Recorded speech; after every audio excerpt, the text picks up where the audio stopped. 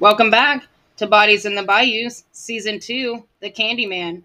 I'm Morgan. And I'm Gretchen. The Candyman, aka Dean Corall, also known as Houston's mass murderer, stalked young boys in Houston and surrounding suburbs from 1970 to 1973, along with two teenage accomplices, Elmer Wayne Henley and David Owen Brooks. Elmer Wayne Henley would put a stop to Corall's reign of terror by killing him with his own gun.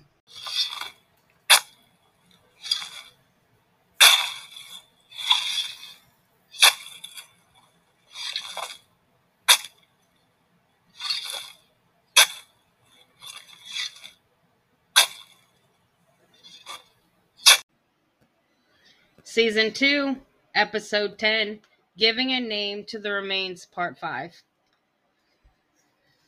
So today we're going to talk about Raymond Stanley Blackburn, who went by the name Ray. Ray was a 20-year-old construction worker who had come to Houston to work a construction job. He was from Baton Rouge, Louisiana. On June 15th, 1973, he was attempting to hitchhike home to see his wife and newborn child. He was picked up by Dean Corall and was killed sometime that day. In Brooks and Henley's confession, both of them refer to Raymond as the Baton Rouge boy. His body was discovered on August 9th, 1973, near Lake Sam Rayburn. An autopsy was performed by the St. Augustine County Coroner's Office the day that his body was found. He was then later transferred to Houston and sent to the Harris County Medical Examiner's Office for another autopsy. When he was found, his hands and ankles and mouth were all duct taped. He had a cord around his neck. They determined that the cause of death in Ray's case was strangulation.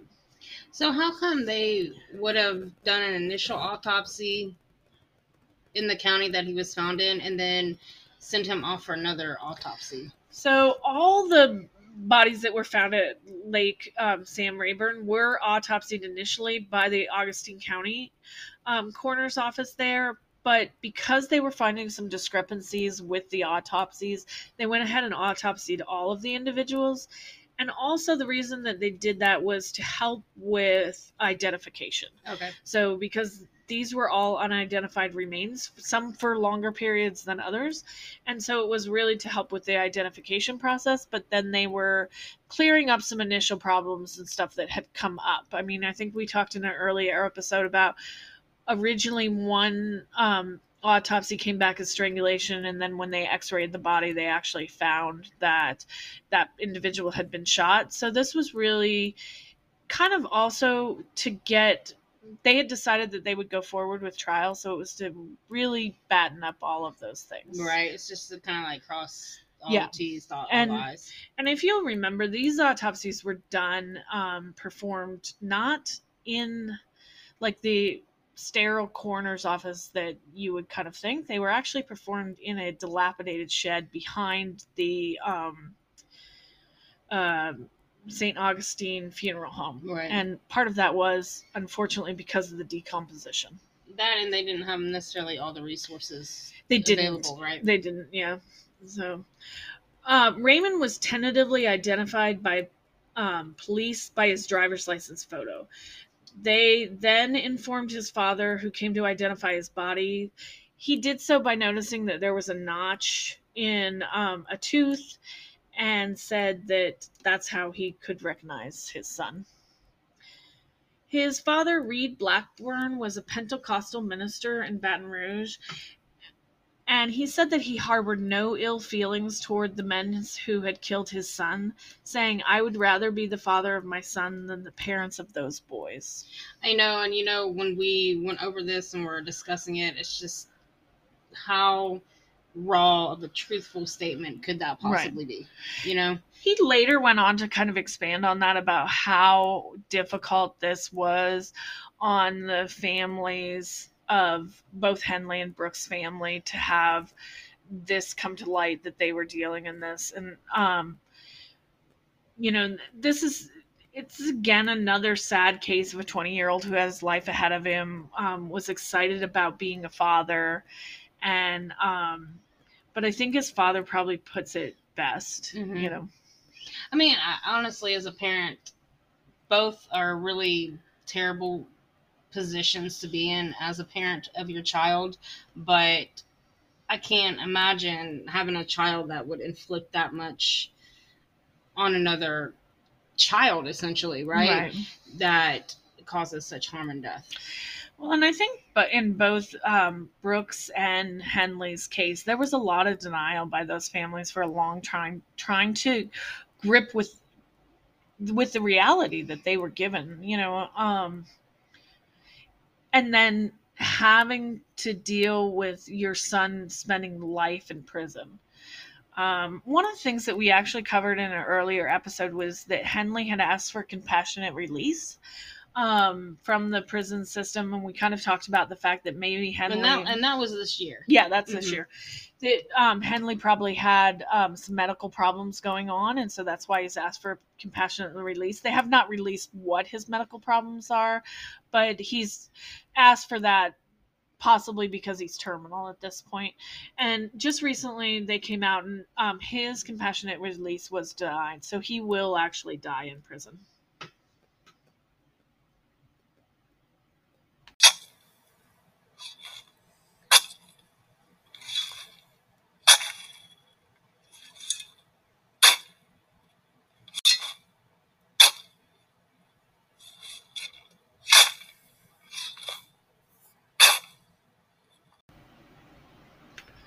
William Ray Lawrance went by the name Billy. He was a 15-year-old eighth grader at Booker T. Washington Junior High School. He worked weekends with his brother and father at the Post. It's like the Houston Post. It's a newspaper mailroom, putting together the weekend paper. He was last seen alive by his father on June 4th, 1973. That night, he called his father and said he was going fishing with some friends. He did not say who. His father said that he knew that his son had several friends, and he thought that one of them's name was Wayne. Billy had learned to play the guitar, and like most boys his age, he had dreams of going on tour with a band.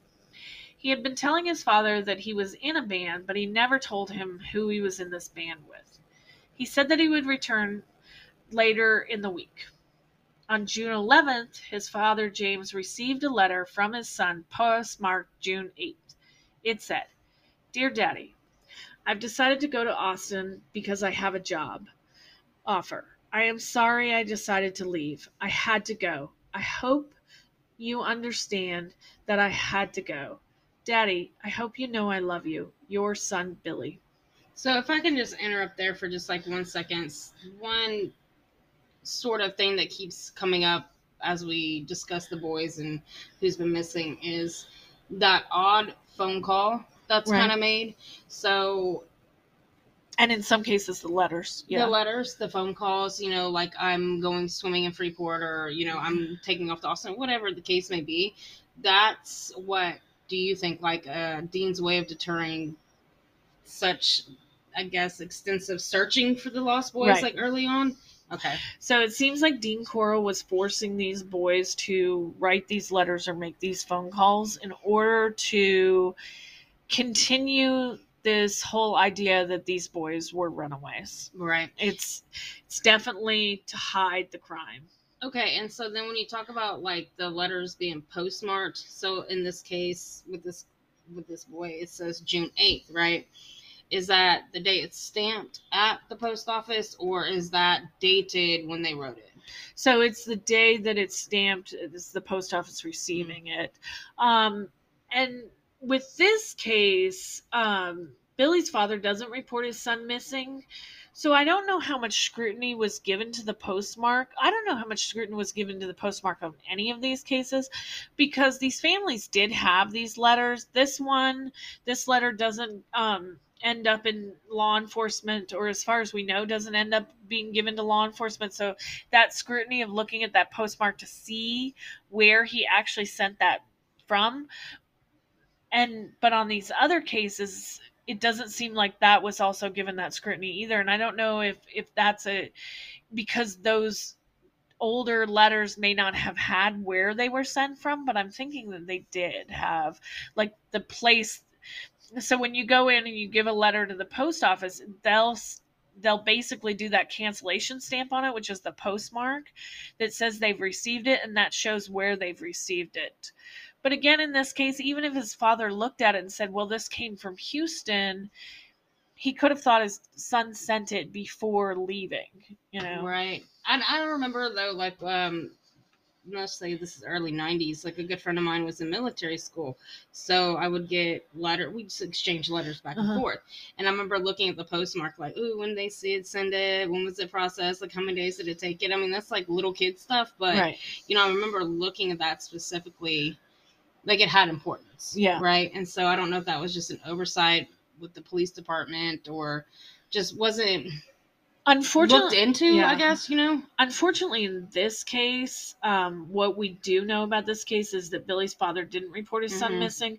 So I don't know if later when they came back and said to him, we think your son is part of this, if he told them, well, I had a letter, and whether or not he still had the letter. At that point, it wouldn't have been important anyway to look at that postmark. It's just other families had received those, and I don't know how much scrutiny had gone into those in the postmark. Again, investigators were really looking into these kids as being runaways. And so what Corall was doing with having them write the letters was actually working. Well, yeah, it was confirming the police's initial thoughts on that, right? And then, of course, like we said in the beginning of this season, this is one of the first, like, serial murder cases that's so prolific. So, and yet, even at this point in time, Dean Corall is doing things to throw police off of the trail of finding these kids, or even coming to the conclusion that some harm had gone into them. And he had to know at least some parental units or some family members were going to be looking for these kids, right? Right. Or you wouldn't go through all the effort. And it's definitely premeditated, so he already knew what he was doing. And the pressure, especially by the time that Billy goes missing, is really on, because we have posters of other kids that are showing up in the neighborhood. We have parents, the Hildegrass parents are actually actively looking and knocking on doors.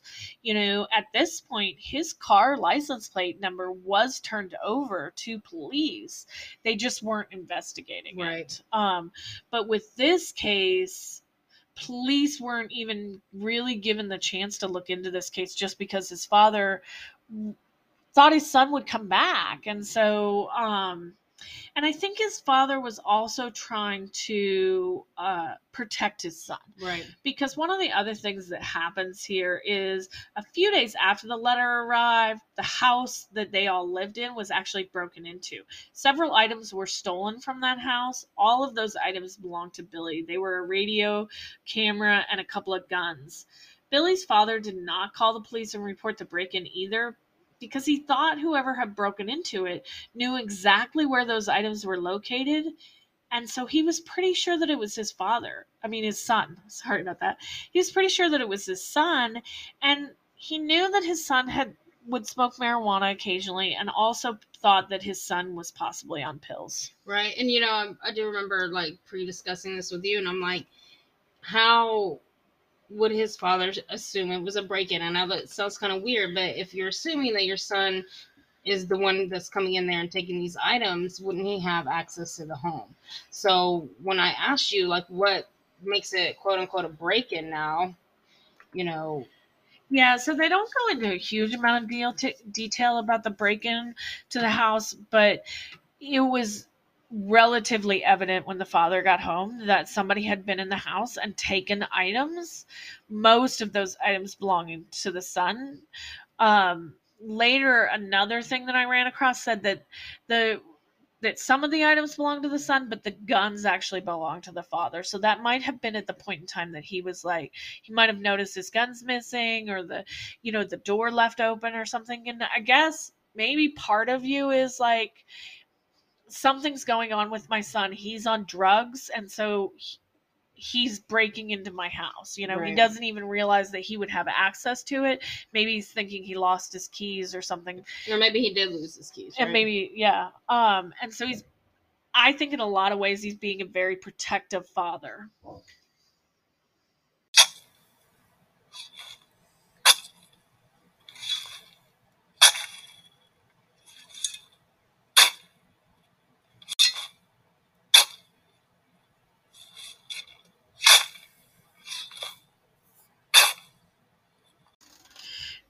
So this case is one of those cases that we have a lot of information given from one of the confessions. So in Brooks's confession, he says that he called Corall's home on the 10th and that Henley answered the phone.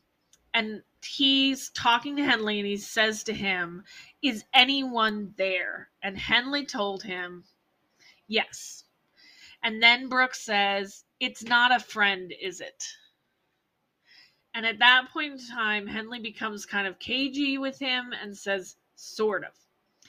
I guess Brooks is really fearing that, his friends, he's losing friends. And so he proceeds to go over there because he said Henley would not tell him who it was. So he went over there. He said that he got over there and he did see that Billy was there, that he was still alive when he got there. He was tied to the bed. He recognized him as a friend of Henley's, and he said the boy wasn't doing well. He didn't have any clothes on. I don't remember calling him by a name, but I had been shown a picture of him so he's saying, I'm showing a picture of him now that he's making the confession, and that's the boy that I saw that day. And he said, in fact, I've seen the same picture of him before at Dean's house. So this gets a little confusing because I'm not real sure if this goes to that fact that we know that Dean had that Henley had a Polaroid. So I'm wondering whether or not he's trying to say that he had also seen pictures of him. Well, I'm wondering too, did the police have that photo from a search on the property? So what the photo that he's talking about, that Brooks is talking about being presented to him while he's making this confession, is actually that they went into the confession with Brooks and Henley with pictures of missing children and would put those pictures in front of him and say, "Do you know about this child?" And that's where they get this confession where he's like, now that I'm looking at this picture of him, I remember that I called the house and this all happened. So it's like trying to figure out, again, identification of these bodies that they're being found. So they're bringing out these missing persons files, presenting them to Brooks and Henley to try to figure out who these kids are possibly and who had possibly had run-ins with Corall. Right. And so that's how they get the picture in this. But he's talking about that he had seen a picture of him at another time. So that's a very confusing part of this confession. He goes on to talk more about that he was there, that he wasn't doing well, and he's like, I decided that I was going to go to bed, and so I went to bed in the opposite bedroom. Before I did go to bed in the opposite bedroom, Corall asked me to take Wayne home. He said that Henley's mom had called. She had been drunk and she was insisting that Wayne Henley come home. And Brooks, I guess, didn't want to take Wayne Henley home. So he asked Wayne to pay him $10 in order to take Henley home. He then comes back to Corall's house. Billy is still there. He's coming back in order to get the $10. This is what gets me, and I don't mean to really interrupt you Right. on this No, thought you're process, but it's so crazy to me because as much as you want to play like I was victimized and I was kind of groomed into this, you didn't have to go back. Why would you go back? And then go sleep there. Right. Just across the room, and this isn't a big home, so I mean it's literally probably across the hallway. Right. How how can you override that mentally and just go to sleep? Like, I don't know if I could. I'd be like, what's that noise? What's going on? What is this? What is that? But I can't override that part of me to shut off when something bad is happening. Well, and I still think in this part of this confession, this whole thing about this $10, there's more to this here. Like, he's trying to distance himself from having anything to do with helping Henley get Billy to this house. But when you're talking about being paid the money, it seems to me that he might have had more to do with this. Like, how? Like, he might have been involved more in this abduction, and so that's why he's wanting to get paid. $10. Well, even in the 70s, $10 wasn't that much. No, but in other confessions, he does state that. Yeah, but they were supposed to be getting paid a lot more than $10. They were supposed to get paid a lot more than $10, but he does make in his confession. It's the principle. I mean, come on. I don't know. In his confession, at one point in time, he said the only thing he ever got paid for bringing boys over was $10. No, I mean, I know that some of that's not true because he does get the car and different other things that he the is. TV and all that weird stuff. Yeah. But I just think that he's got more to do with this. He's trying to distance himself from this, but he's got more to do with this. He says that the next day, they all decided that they were going to go to the lake, which is Lake Sam Rayburn, that he believed that Billy was alive at that point in time. They left around 6 p.m. to go to the lake, and that when they left around 6 p.m., that Billy was dead in the box in the back of the vehicle. So he does say he never left the house. He was there that entire time. He went to sleep that night, got up the next morning.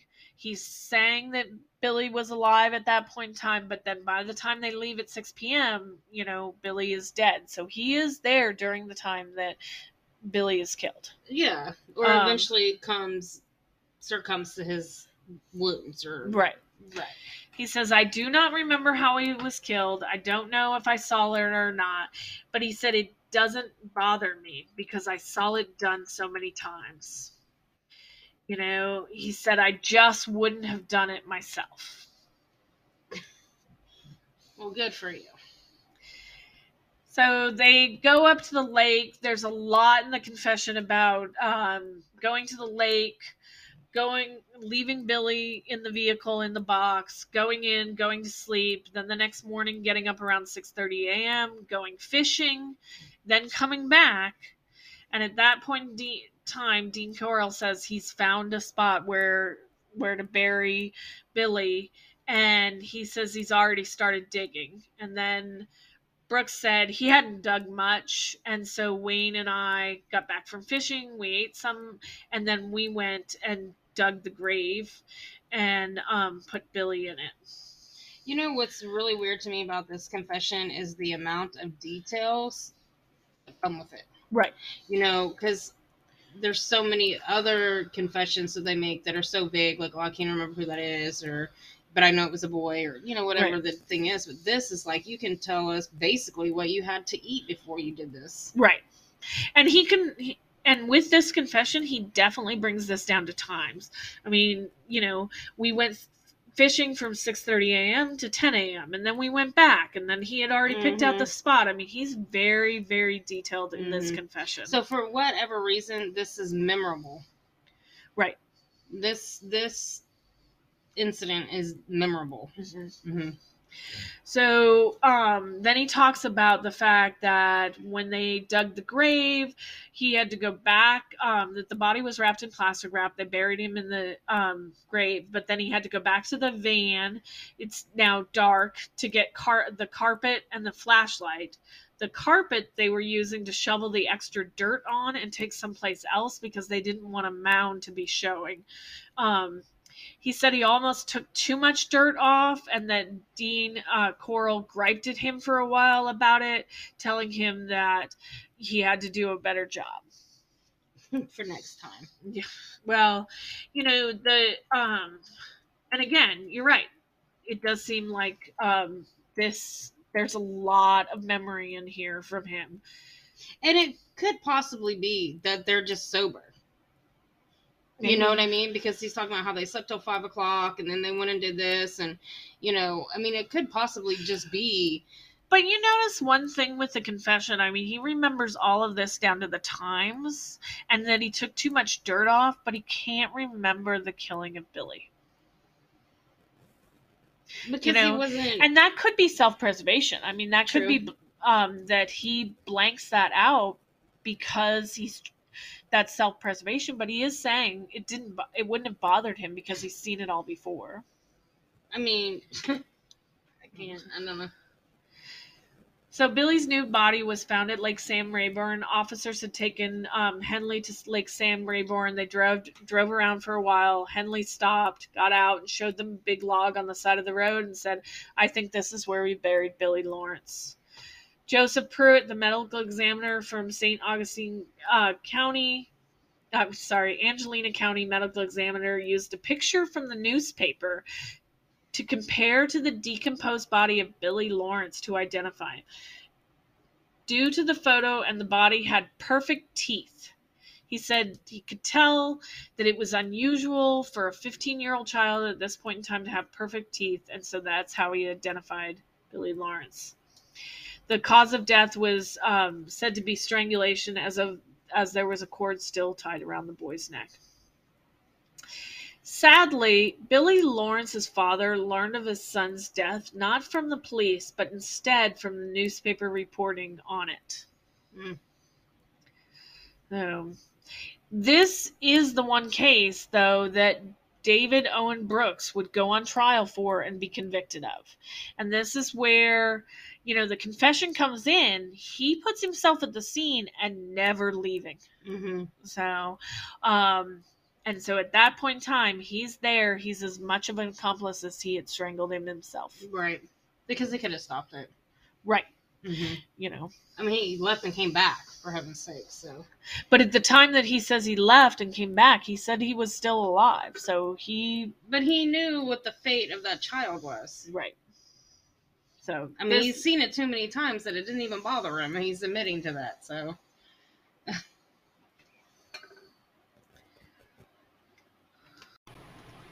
Thanks for joining us today. We always love to hear from our listeners, so please contact us with any questions that you might have. You can reach us on our Facebook page, Bodies in the Bayous. You can always email us at bodiesinbayous@hotmail.com. And don't forget to listen to us wherever you stream your podcasts.